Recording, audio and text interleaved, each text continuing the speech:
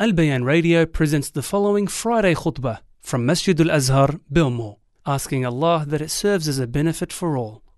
إن الحمد لله نحمده ونستعينه ونستغفره ونعوذ بالله من شرور أنفسنا ومن سيئات أعمالنا من يهده الله فلا مضل له ومن يضلل فلا هادي له وأشهد أن لا إله إلا الله وحده لا شريك له وأشهد أن محمدا عبده ورسوله أرسله الله رحمة للعالمين هاديا ومبشرا ونذيرا وداعيا إلى الله بإذنه وسراجا منيرا. اللهم صل وسلم وبارك عليه وعلى آله وأصحابه ومن تمسك بسنته بإحسان إلى يوم الدين. يا أيها الذين آمنوا اتقوا الله حق تقاته ولا تموتن إلا وأنتم مسلمون. يا أيها الناس اتقوا ربكم الذي خلقكم من نفس واحدة وخلق منها زوجها وبث منهما رجالا كثيرا ونساء واتقوا الله الذي تساءلون به والأرحام إن الله كان عليكم رقيبا. يا أيها الذين آمنوا اتقوا الله وقولوا قولا سديدا يصلح لكم أعمالكم ويغفر لكم ذنوبكم ومن يطع الله ورسوله فقد فاز فوزا عظيما. أما بعد فإن أصدق الحديث كتاب الله وخير الهدي هدي محمد صلى الله عليه وسلم وشر الأمور محدثاتها وكل محدثة بدعة وكل بدعة ضلالة وكل ضلالة في النار أجارني الله وإياكم من النار. قال أهل العلم رحمهم الله: جعل الإسلام الاستغلال علة العلل. كلمة الاستغلال معلومة معروفة، الكبير والصغير يعرفها ويحفظها. الاستغلال، جعل الإسلام الاستغلال علة العلل، فحرم كل معاملة مالية تقوم على الاستغلال، لأن مع الاستغلال ينتفي العدل ويحل مكانه الظلم. فإذا تشبع الإنسان بشهوة وغريزة الاستغلال وتمكنت منه وسيطرت عليه، استباح كل الوسائل، استباح كل الوسائل المحرمة، ويعمل بقاعدة: الغاية تبرر الوسيلة.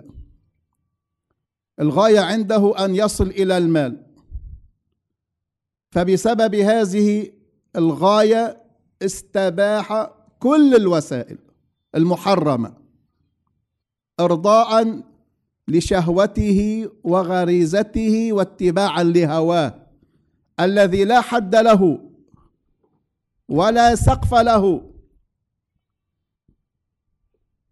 فتعامل بالربا والكذب والغش والخيانة والغدر،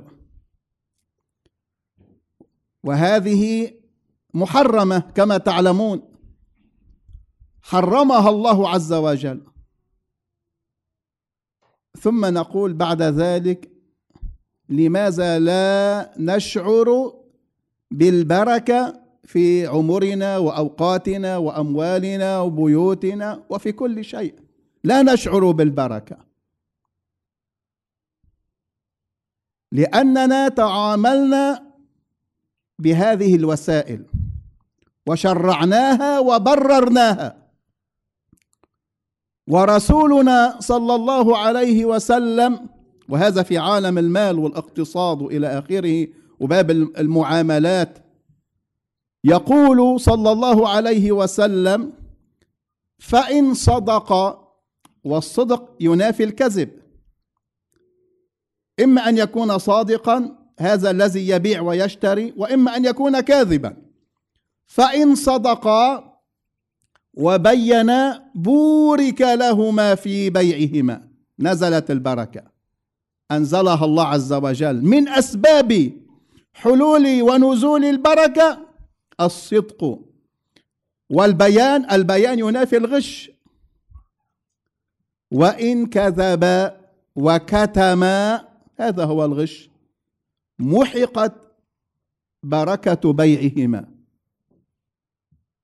ولو بعت واشتريت نزعت البركة من هذا المال بسبب الكذب والغش. فأضف إلى الكذب والغش الغدر والخيانة والخديعة وما شابه ذلك. الإسلام أرسى قواعد العدل والصدق والنصيحة والأمانة وغير ذلك. حديثي أيها الإخوة ليس عن هذا النوع من الاستغلال، حديثي عن أسوأ أنواع الاستغلال، ما يعرف بالاستغلال الديني. فحديثنا في هذه العجالة عن الاستغلال الديني، وهو أسوأ أنواع الاستغلال. نسأل الله السلامة والعافية. وهذا الاستغلال يكون لمآرب لا شك، هناك أهداف وغايات ومآرب قد تكون شخصية، أن الإنسان يستغل النصوص الدينية استغلالا خاطئا، يقولب هذه النصوص في قوالب هو صنعها وليس الشرع،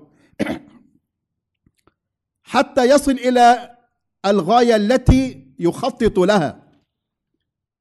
فالدوافع قد تكون شخصية، وقد تكون لجهة ما، حزبية، جمعية، دولية، أو تكون لجهات خارجية، له أسباب وله دوافع كثيرة. الاستغلال وميدانه له ميدان أيها الإخوة، قضايا الأمة. أولا أيها الإخوة، يعني هذه الشخصية أو الجهة الحزبية أو الجمعية أو من تمثل، لا شك أنها تأتي بالنصوص الصريحة، بالنصوص من الكتاب والسنة الصحيحة أيضا، ولكن لا يتم هذا الاستغلال إلا من خلال التحريف والتبديل. والتحريف والتبديل يكون في حقيقة المعنى وليس في ظاهر الأدلة. يعني العمل هنا في المعاني، وإلا لن يستطيعوا أن يقتربوا من ظاهر الأدلة، يعني كآيات وأحاديث، فيكشفون ويفضحون، لأن هذا الدين محفوظ حفظه الله عز وجل. فالعمل في دائرة المعاني، يحرفون ويبدلون هنا في حقيقة المعنى،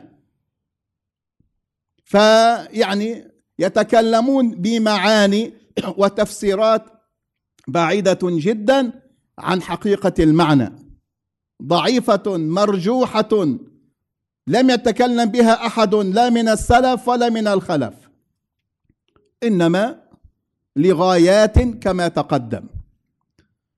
قضايا الأمة أيها الإخوة، أولا ليست ملكا لشخص بعينه، وليست حقرا على جهة معينة. قضايا الأمة هي لجميع الأمة، فكل فرد من أبناء هذه الأمة الطيبة المباركة يتبنى قضايا الأمة ويتمسك بثوابت الإسلام. هذه مسألة حتى لا يتلاعب بنا وبهذه الأمة.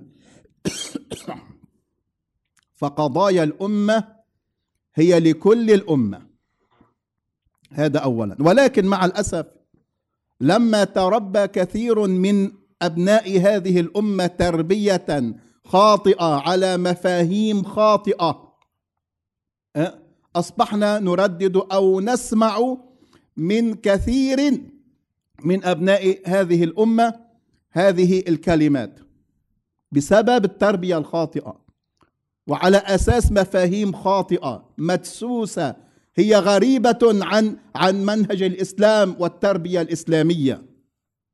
فأصبحنا نسمع فلسطين للفلسطينيين، لبنان للبنانيين، سوريا للسوريين، اليمن لليمنيين، وهكذا. فتمكنوا أعداء هذه الأمة من الخارج ومن الداخل، لأن أعداء هذه الأمة من الخارج الكبار لهم موظفون عملاء ومنافقون يعملون لهم من الداخل وفي الداخل. فأصبحنا نردد هذه الكلمات، نسأل الله السلامة والعافية. أيها الإخوة، فأصبح حالنا كما هو الواقع الذي نراه. أعداء الأمة خططوا لتفريق هذه الأمة، وكما يقولون فرق تسد. فرقوا هذه الأمة ومزقوها وشرذموها وأضعفوها، ثم انقضوا عليها، فأكلوا الثور الأبيض ثم الأحمر ثم الأسود. ومن هم بالداخل تعاونوا مع الخارج، وإلا كيف أكلوا الثور الأبيض؟ لما تآمر الثور الأحمر والأسود تعاونوا مع أعداء هذه الأمة على قطيعهم وعلى حساب مصالح قطيعهم، أكلوا الثور الأبيض ثم أكلوا الثور الأحمر. ولما جاء دور الثور الأسود قال أنا أكلت يوم أكل الثور الأبيض. من ذاك الزمن أنا أكلت وقتلت ومت، لأنني تآمرت على قطيعي، تآمرت على أمتي، تآمرت على إخواني. والآن لا ينفع الندم. والله يقول وأن هذه أمتكم أمة واحدة وأنا ربكم فاعبدون. لذلك نقول استغلال الناس، استغباء الناس أمر مرفوض شرعا وعقلا.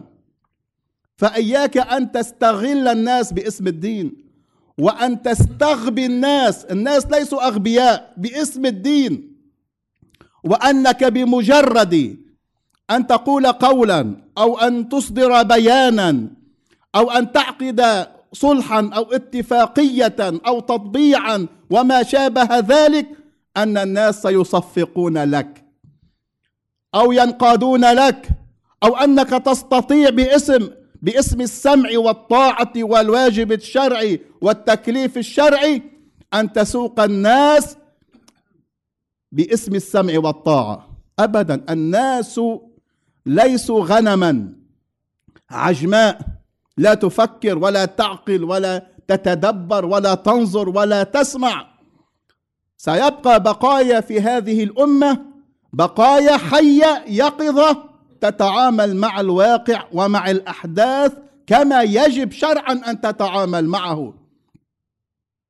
وعلى الفريق الثاني يجب أن يوسع صدره وعقله وأن يتحمل النقد من الآخرين، لأنه عندما فعل أو أخذ هذا الموقف لم يستشر إخوانه عندما أخذ يعني بهذا الموقف وعقد هذا الاتفاق. فيجب أن ننتبه أيها الإخوة، الاستغلال الديني أو باسم الدين واستغباء الناس أمر مرفوض شرعا وعقلا. وإلا تحت هذا العنوان وهذا الاسم وهذا الشعار نعم تستغل الأمة، يتاجر بقضايا الأمة بالكذب والزور والبهتان، نعم يتاجر باسم قضايا الأمة لمآرب ومصالح شخصية أو لجهات خارجية، والله غالب على أمره. أقول ما تسمعون وأستغفر الله لي ولكم فاستغفروه. الحمد لله والصلاة والسلام على رسول الله. اعلموا أيها الإخوة الكرام، اعلم أخي المسلم، يجب أن تكون مسلما عبدا لله عز وجل، ومسلما حرا من تلك القيود الشيطانية أو من تلك القيود الحزبية التي تكبلك وتقيدك على حساب النصوص الشرعية باسم مصالح الأمة وقضايا الأمة. جاء في صحيح البخاري في قصة الصحابي الأنصاري الذي أمره النبي صلى الله عليه وسلم على مجموعة من الصحابة في مهمة معينة، وفي الطريق كأنهم يعني اختلفوا وأميرهم يعني غضب منهم، وكما نقول يعني زعل وأخذ على خاطره، زعل منهم. السبب لا أعلم السبب، هذا الذي حصل. فقال لهم ألم يأمركم النبي صلى الله عليه وسلم أن تطيعوني؟ قالوا بلى. فأمرهم بجمع الحطب، ثم أوقد نارا فتأججت، أوقدوا نارا عظيمة من هذا الحطب الذي جمعوه، ثم أمرهم أن يدخلوا النار.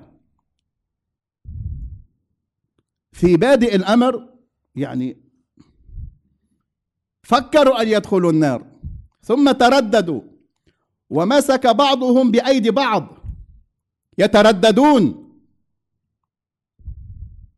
حتى قال أحدهم يا جماعة نحن فررنا إلى النبي صلى الله عليه وسلم من النار، منروح منكب حالنا بالنار، نحن هربنا من النار، أسلمنا، فررنا من النار فأسلمنا وآمنا بالنبي صلى الله عليه وسلم،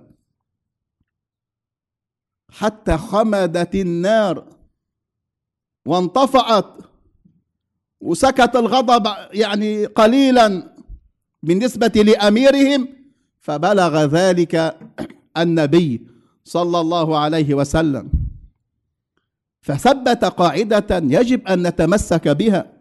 قال لو دخلوا النار ما خرجوا منها إلى يوم القيامة، إنما الطاعة بالمعروف، الطاعة بالمعروف. الأمير يأمر بالمعروف ما أمر الله به وما أمر به رسول الله صلى الله عليه وسلم، لا أن نمشي وراء الناس عميانا. هذه الطاعة العمياء مرفوضة في شرعنا، الطاعة بالمعروف. لذلك أيها الإخوة انظروا إلى الاستغلال الديني، وانظروا إلى استغلال القضايا المحقة، وكيف استغلوا المسلمين وعواطف المسلمين. مثلا تحت شعار القدس،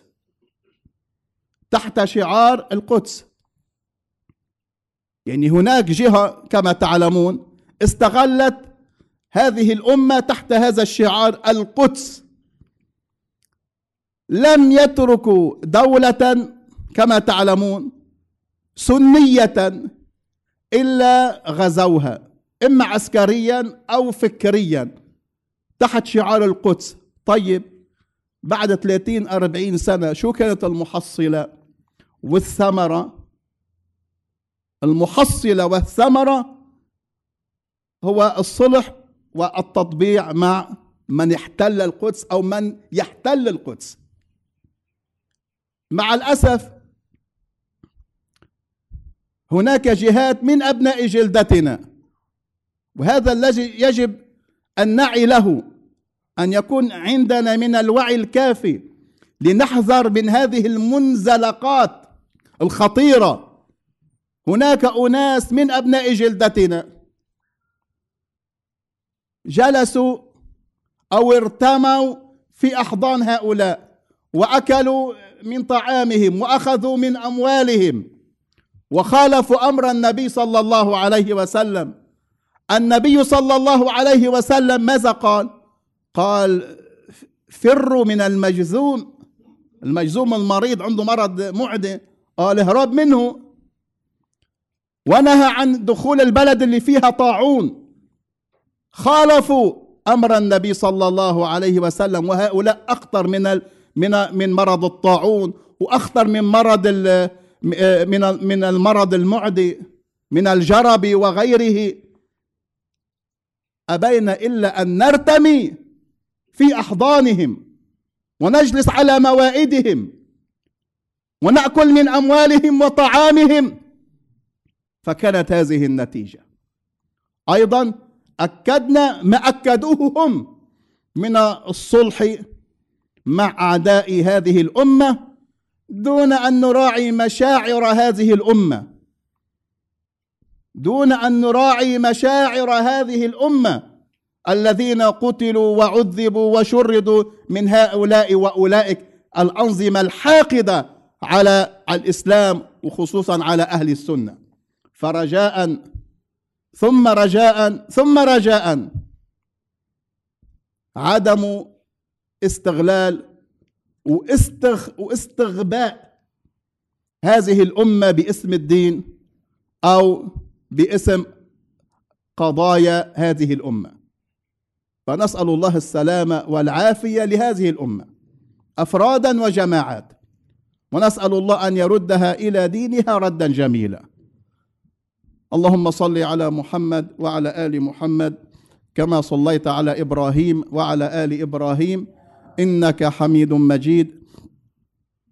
اللهم بارك على محمد وعلى آل محمد كما باركت على إبراهيم وعلى آل إبراهيم إنك حميد مجيد. اللهم إنا نسألك الهدى والتقى والعفاف والغنى، ونسألك الجنة ونعوذ بك من النار. اللهم اهدنا الصراط المستقيم، اللهم ثبتنا على الصراط المستقيم. اللهم علمنا ما ينفعنا وانفعنا بما علمتنا وزدنا علما. اللهم خذ بنواصينا إلى ما تحبه وترضاه.